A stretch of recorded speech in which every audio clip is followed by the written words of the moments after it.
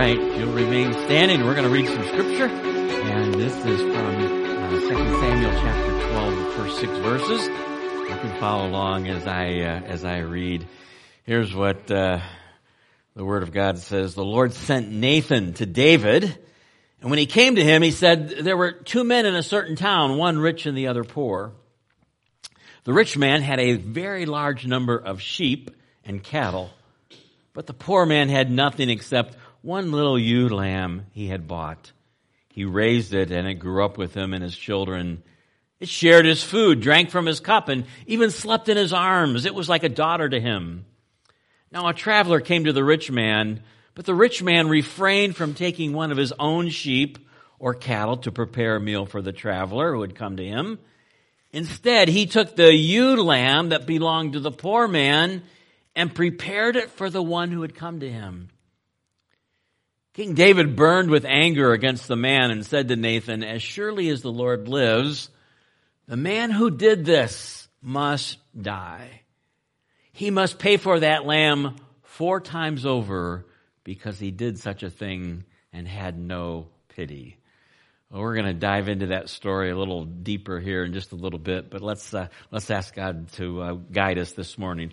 Lord, thank you for the victory you have in Jesus. Thank you that our eternal destiny is sealed and determined because of what Jesus did on the cross. Lord, thank you for that good news. Lord, may that just sink deep into our hearts this morning. Lord, we are so grateful for all that you have done. And as we begin to move into the holiday season of Thanksgiving and again celebrating your arrival on planet Earth, your Son's arrival, Lord, may our hearts be filled with praise and thanksgiving to you. And Lord, we pray now that as we continue our worship, as we look into your word, Lord, help us to be like young Samuel, who said, speak, Lord, for your servant is listening. So may your Spirit take the word of God and speak to us today to change our hearts and to change our lives to be more like your Son, Jesus. So open up our hearts and minds to your truth in Jesus' name. Amen.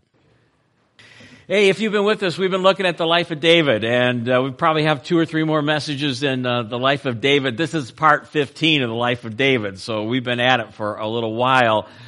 David, the king of Israel, and we've been journeying through his life.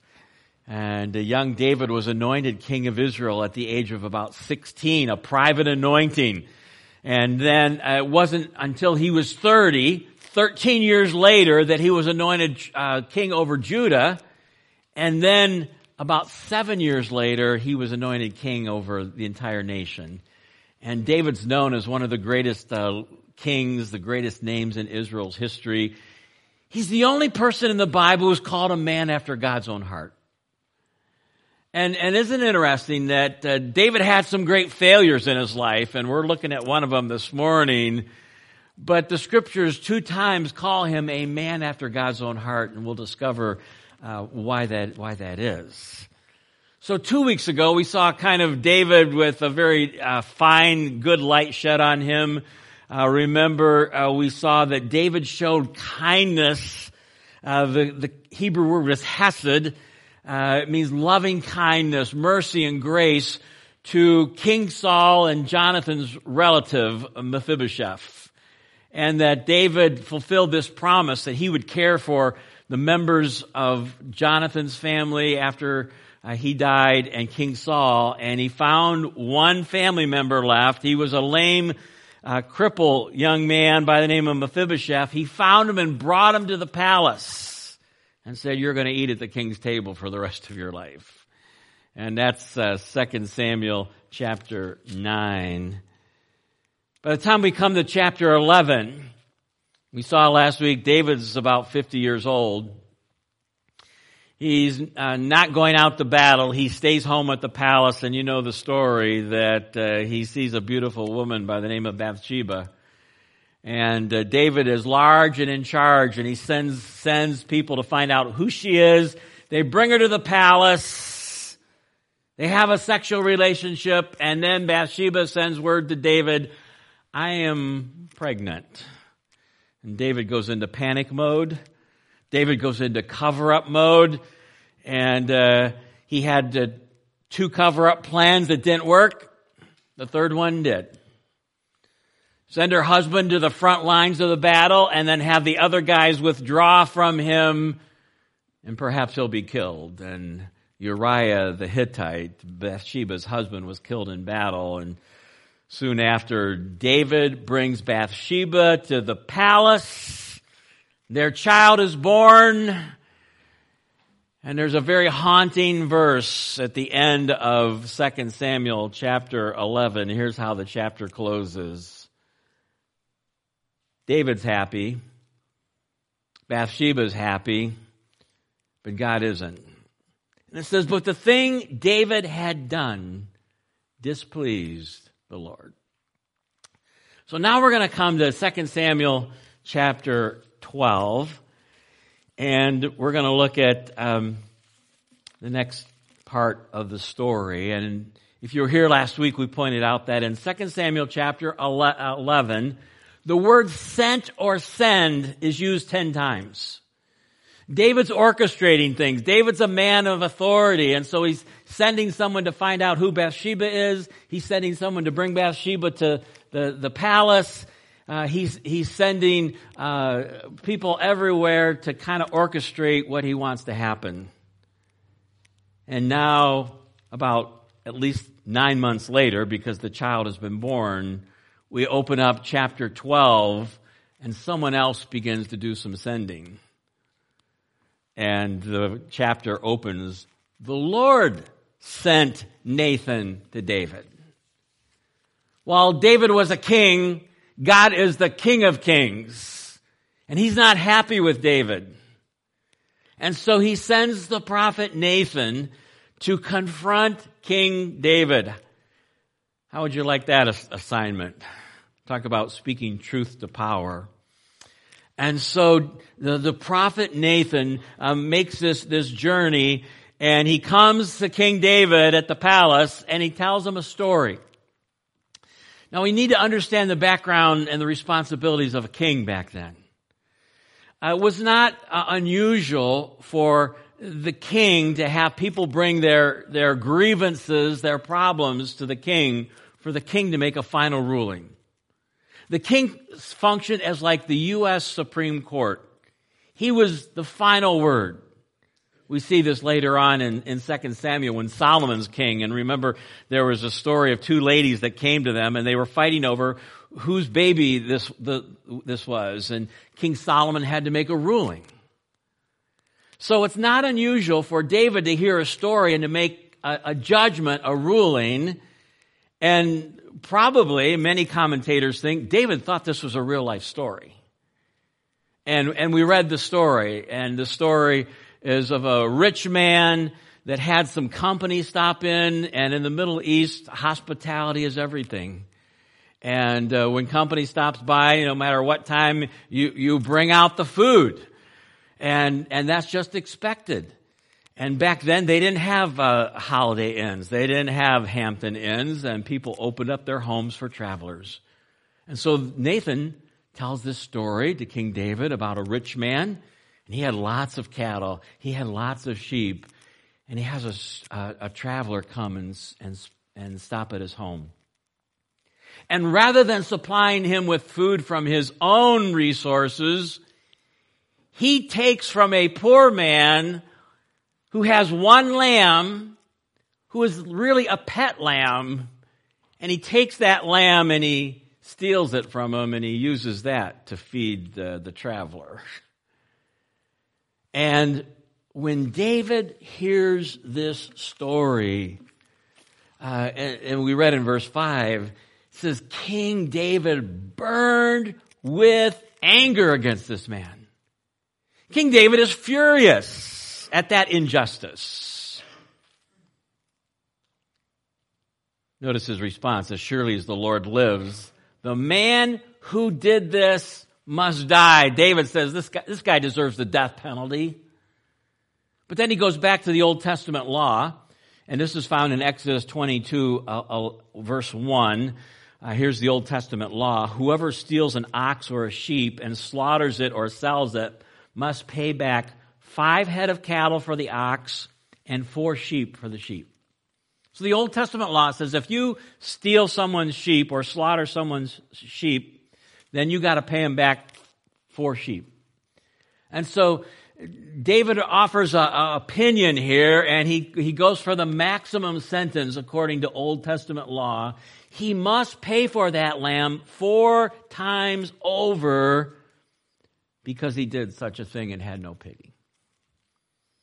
Now here's the interesting part.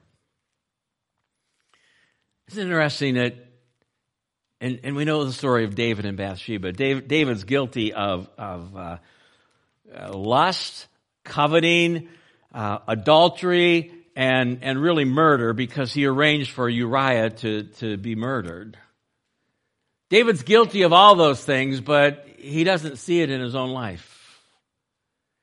In other words, he can see the injustice in someone else's life, but he's not owning up to his own failures. He is blind to his own sin.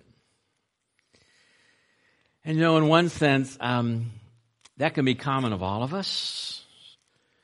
All of us can have some blind spots in our own life, and we can see problems in, other people's lives, and maybe even our spouse and everything, but we all potentially have some blind spots in our life that we can't see. I would suggest that if this is something that you would consider doing, is to go to a very close friend or a spouse and be vulnerable and have a discussion sometimes. Say, hey, is there anything, do I have any blind spots or any things that I need to improve on?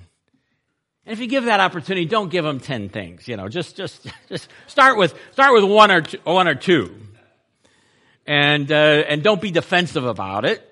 Receive that, and that can be a great thing because we all have some blind spots in our lives. Certainly the religious leaders of Jesus' day did. And they had all these rules and regulations and 613 do's and don'ts, and they missed the Messiah right in front of them. And Jesus condemns them in Matthew 23. He talks about them being hypocrites. He says, you strain at a camel and you strain at a gnat and swallow a camel, are the words of Jesus.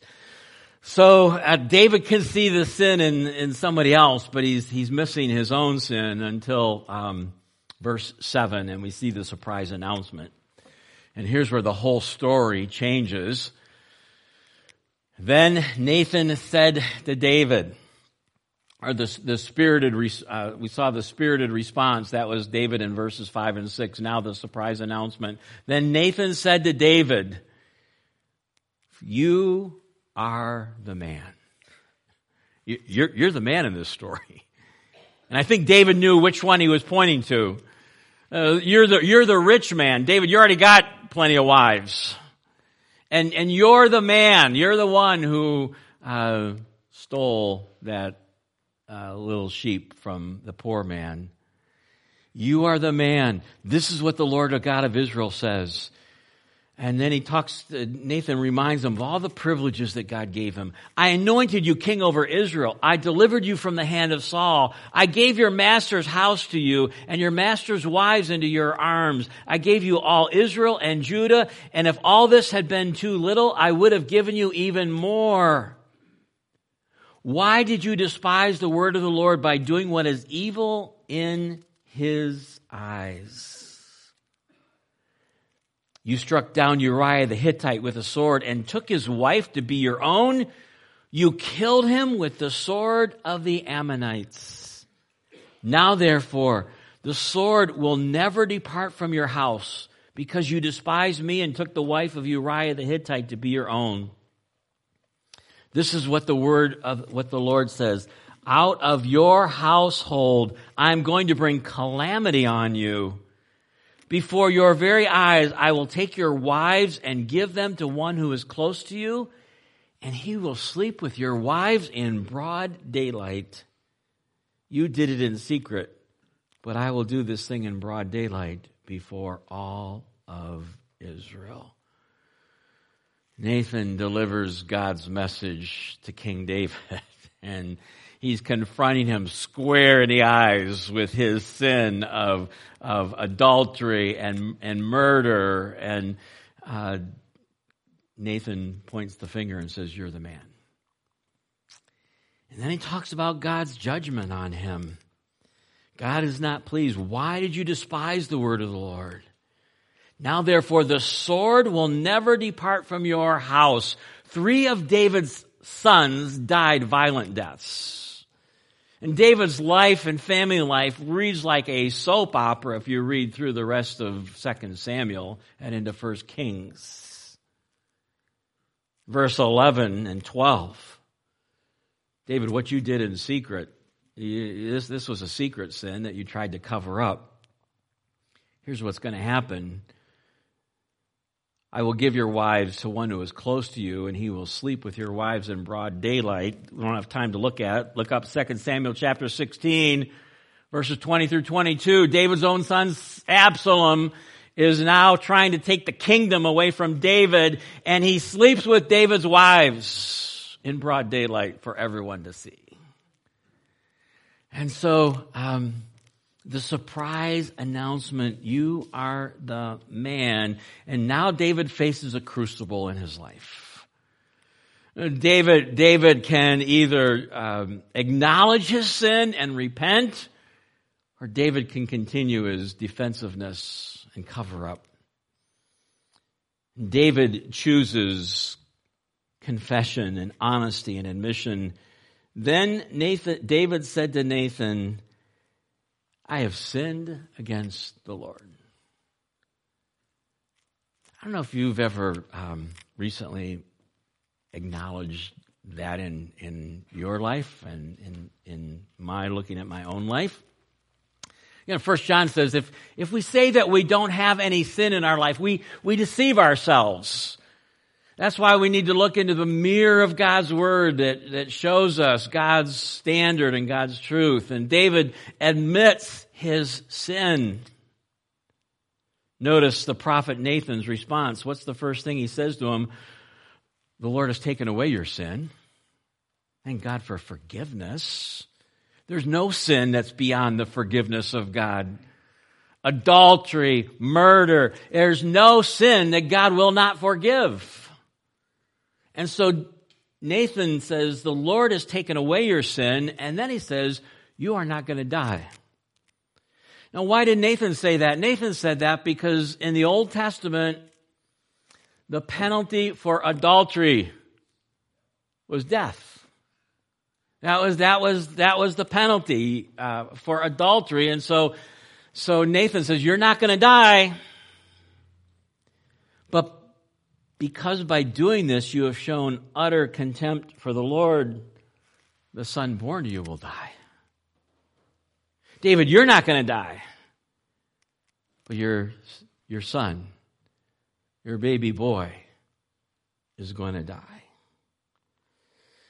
And the rest of most of the chapter tells us the rest of the story, and let's just read it quickly to kind of wrap it up, and then we'll look at some life lessons. And it says, after Nathan had gone home, the Lord struck the child that Uriah's wife had born to David, and he became ill.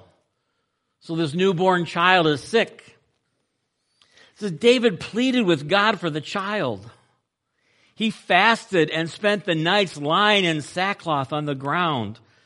The elders of his household stood before him to get him up from the ground, but he refused, and he would not eat any food with them. David is interceding and asking God to let that baby live.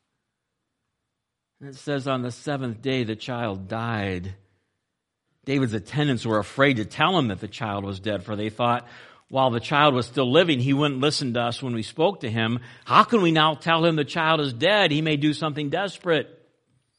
And David noticed that his attendants were whispering among themselves, and he realized the child was dead. Is the child dead? He asked.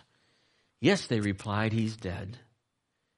Then David got up from the ground after he had washed, put on lotions, and changed his clothes. This is an amazing verse. He went into the house of the Lord and worshiped. Reminds me of what Job did in Job's agony and pain and sorrow. Job responded with worship. The Lord gives, the Lord takes away. Blessed be the name of the Lord. Then he went to his own house, and at his request, they served him food, and he ate. His attendants asked him, "Why are you acting this way? While the child was alive, you fasted and wept, but now that the child is dead, you get up and eat." He answered, "While the child was still alive, I fasted and wept. I thought, who knows, the Lord may be gracious to me and let the child live. But now that he is dead, why should I go on fasting? Can I bring him back again? I will go to him, but he will not return to me." That last part of verse 23 is an interesting statement. David says, this baby has died. I cannot bring him back, but I will go to him. Over the years, I've had many, many people ask me, what happens to the babies when they die? Do babies go to heaven when they die? And my heart wants to say, yes. And people say, well, give me some scripture that will show that. And the scriptures do not say a lot about it, but this is one of the key verses. And I believe with all my heart that when a baby dies, they go into God's presence. Because David says, he's not coming back. But someday I'm going to go and be with him. What a great assurance and promise that is. Well, Nathan confronts David, and David acknowledges his sin. And it's a key turning point in the life of King David. And let's take the next 10, 15 minutes here and just conclude by looking at some life lessons from this story in 1 Samuel chapter 12. So what can we learn from this confrontation between Nathan and David in 1 Samuel, 2 Samuel chapter 12? Here's the first one I want us to think about. And it's this, that God sees and knows all. God sees all. God knows all. There's nothing that we can hide from God. David's trying to be large and in charge, and he's trying to cover up his sin and keep this secret. And what we realize is that you can't hide anything from God. Listen to Hebrews chapter 4, verse 13. Nothing in all creation is hidden from God's sight. Because God is what? God is omniscient. He knows everything. God is omnipresent. He is everywhere. Jonah tried to run from God. It doesn't work. God is everywhere, and God sees and knows everything. Psalm 139 says He knows when we lay down. He knows when we get up. He knows what we're going to say before we even say it. He knows our thoughts. God knows everything. Nothing in all creation is hidden from God's sight. Everything is uncovered and laid bare before the eyes of Him to whom we must give an account. And so we need to be reminded, you can't hide from God. And there's no such thing as a secret sin, because God sees all, God knows all. He not only sees and knows what we do, but 1 Corinthians chapter 4, verse 5 says He knows our motives. He knows not only what we do, but He knows our motivation for doing it. And someday we're going to have to give an account to Him. That's a good reminder for all of us that God sees and knows everything. Life lesson number 2. God assigns the task of, I will add the word confrontation and restoration, to those who are spiritual. Notice who God gave the task of confronting David with his sin with Bathsheba. He chose Nathan the prophet. Nathan the prophet was God's spokesperson, God's spokesman, and he's the one that God chose to go to David and confront him with his sin. There's a verse in Galatians chapter 6, verse 1. And this is what the Apostle Paul says.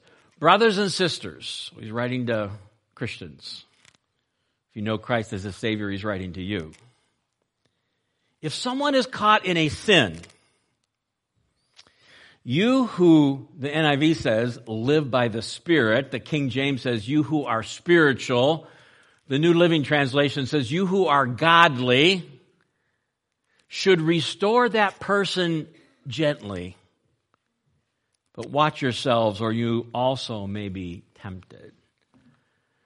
So this story about Nathan confronting David with his sin can be applied to our lives, because the Bible says that there's a responsibility when we see another brother or sister, someone who claims to be a Christian, and they're going astray. Who is supposed to confront and restore? And in one sense, in the New Testament church, it is the church leadership. But Paul writes to the Galatians and says, if you consider yourself spiritually mature, this is your job as well. It's part of holding each other accountable and caring and loving for people. If someone is caught in a sin, you who are spiritual, are godly, should restore that person gently. The word restore, the Greek word katartizo, means to mend. It's a picture of a broken bone that is healing. And so you're supposed to, that's the goal of confronting someone in sin. It's not to condemn them, but it is what? To lovingly restore them back to a relationship with God. Back to a relationship with brothers and sisters in Christ. And so God assigns the task of restoration, confrontation to those who are spiritual. Notice how that is to be done. Restore that person gently. Gently. We need to be very careful how we do this, and we need to do it in a gentle spirit. And notice that's kind of what Nathan did. Nathan didn't go in there and just start hammering David. He tells this story, and David then finds out, yeah, I guess I'm the guy. But restore a person gently. I would also say that we need to do it humbly and prayerfully. Again, the words of Jesus in Matthew chapter 7 and verses 3 through 5, part of the Sermon on the Mount, says, "Why do you look at the speck of sawdust in your brother's eye and pay no attention to the plank in your eye? How can you say to your brother, 'Let me take the speck out of your eye,' when all the time there's a plank in your eye?" Jesus says, "You hypocrite. First take the plank out of your own eye, and then you will see clearly to remove the speck from your brother's eye." You better be very careful when you do this. When you're going to go confront somebody about the sin in their life, you better first examine your own life. Make sure that you're right with God. And don't look for the speck in someone else's eye when you got a plank in your own eye. And so God assigns the task of restoration to those who are spiritual. And it's to be done gently. It's to be done humbly. It's to be done prayerfully. A long time ago when I was first at our previous church, and I was only there for about a week or two, and one of our leaders asked me to sit in on a meeting with him and another member of the church. And so, of course, I said yes, I'd be glad to do that. And this church leader was not very happy with this other person, and find out later some things that had happened. And I sat in on that meeting, and I didn't take the lead because I was new and didn't really know much of the background. But I want to tell you, he hammered this person. I mean, there was no mercy, there was no humility, there was no gentleness. And afterwards, it took me reaching out for weeks and weeks and months to try to undo the damage that meeting did to her heart and her soul and her spirit. God assigns the task of restoration to those who are spiritual. 2 more and then we're done. Life lesson number 3 is this: sin always has consequences. Sin always has consequences. Galatians 6, do not be deceived. God cannot be mocked. A man reaps what he sows.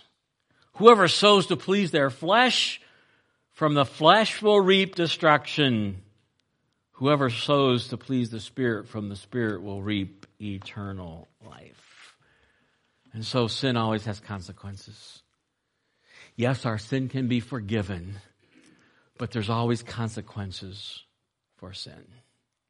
It's like the nails in the board, and you can take the nails out of the board as forgiveness, but there's some scars that are left there. And unfortunately, sin has devastating consequences. There's always collateral damage to sin, and innocent people get hurt because sin has a ripple effect, and sin always has consequences. Life lesson number 4, we'll conclude with this, is that we all need faithful friends in our life who will speak the truth in love.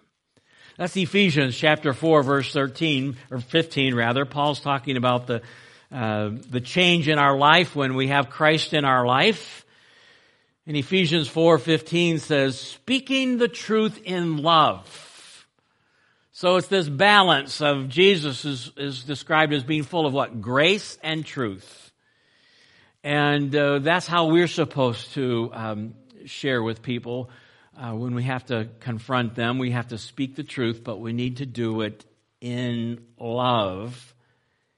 And the life lesson here is that we all need faithful friends in our life who will speak the truth in love to us. Just like Nathan did to David.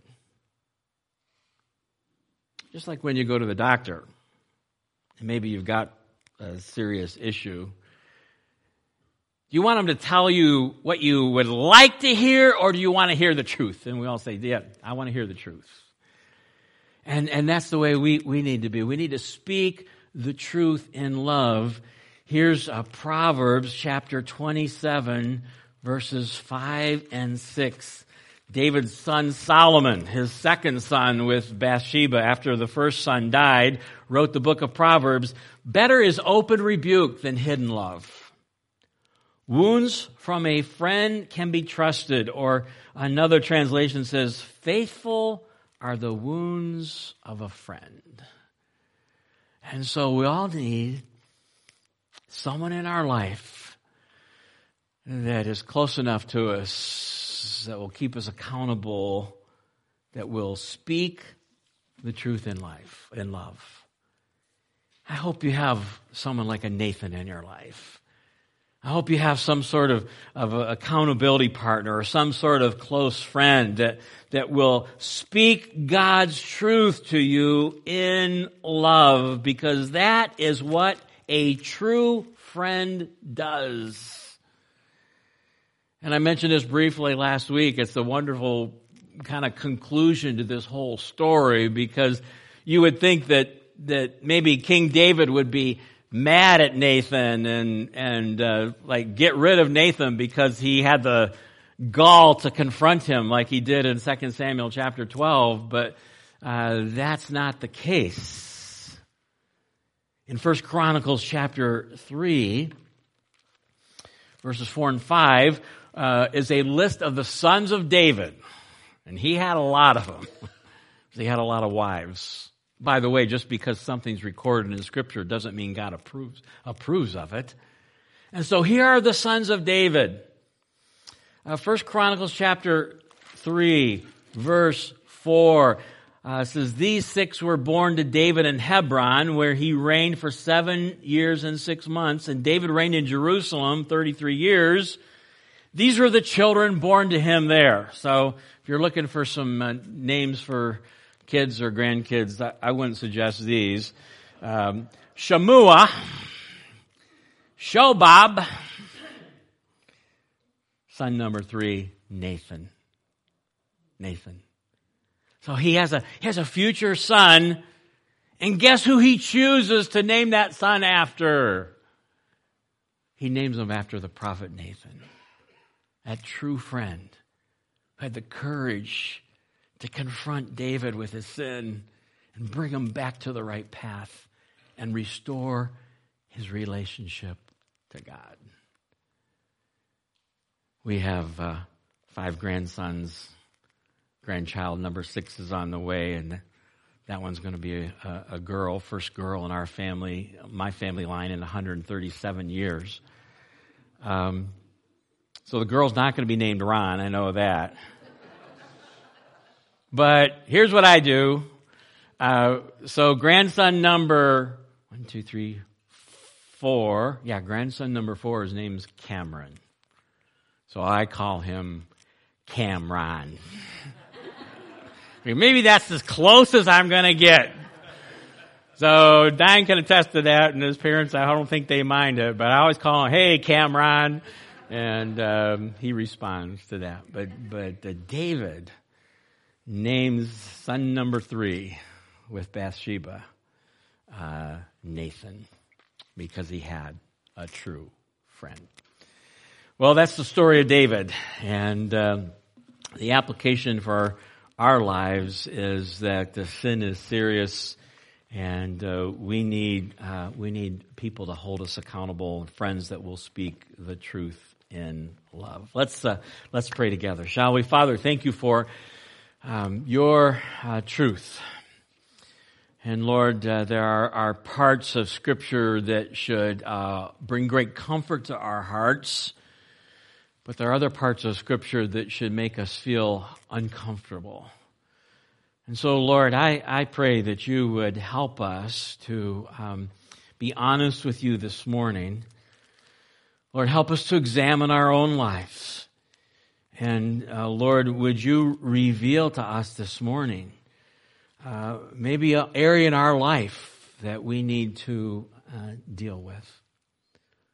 Lord, may we pray the prayer of David in Psalm 139, verse 23. "Search me, God, and know my heart.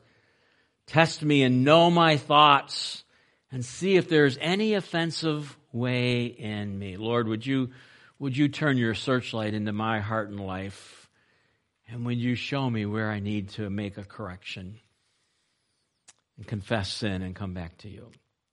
So, Lord, that's the prayer of our hearts today. And Lord, we pray that you would reveal that to us as we close our service today. And we'll thank you in Jesus' name. Amen.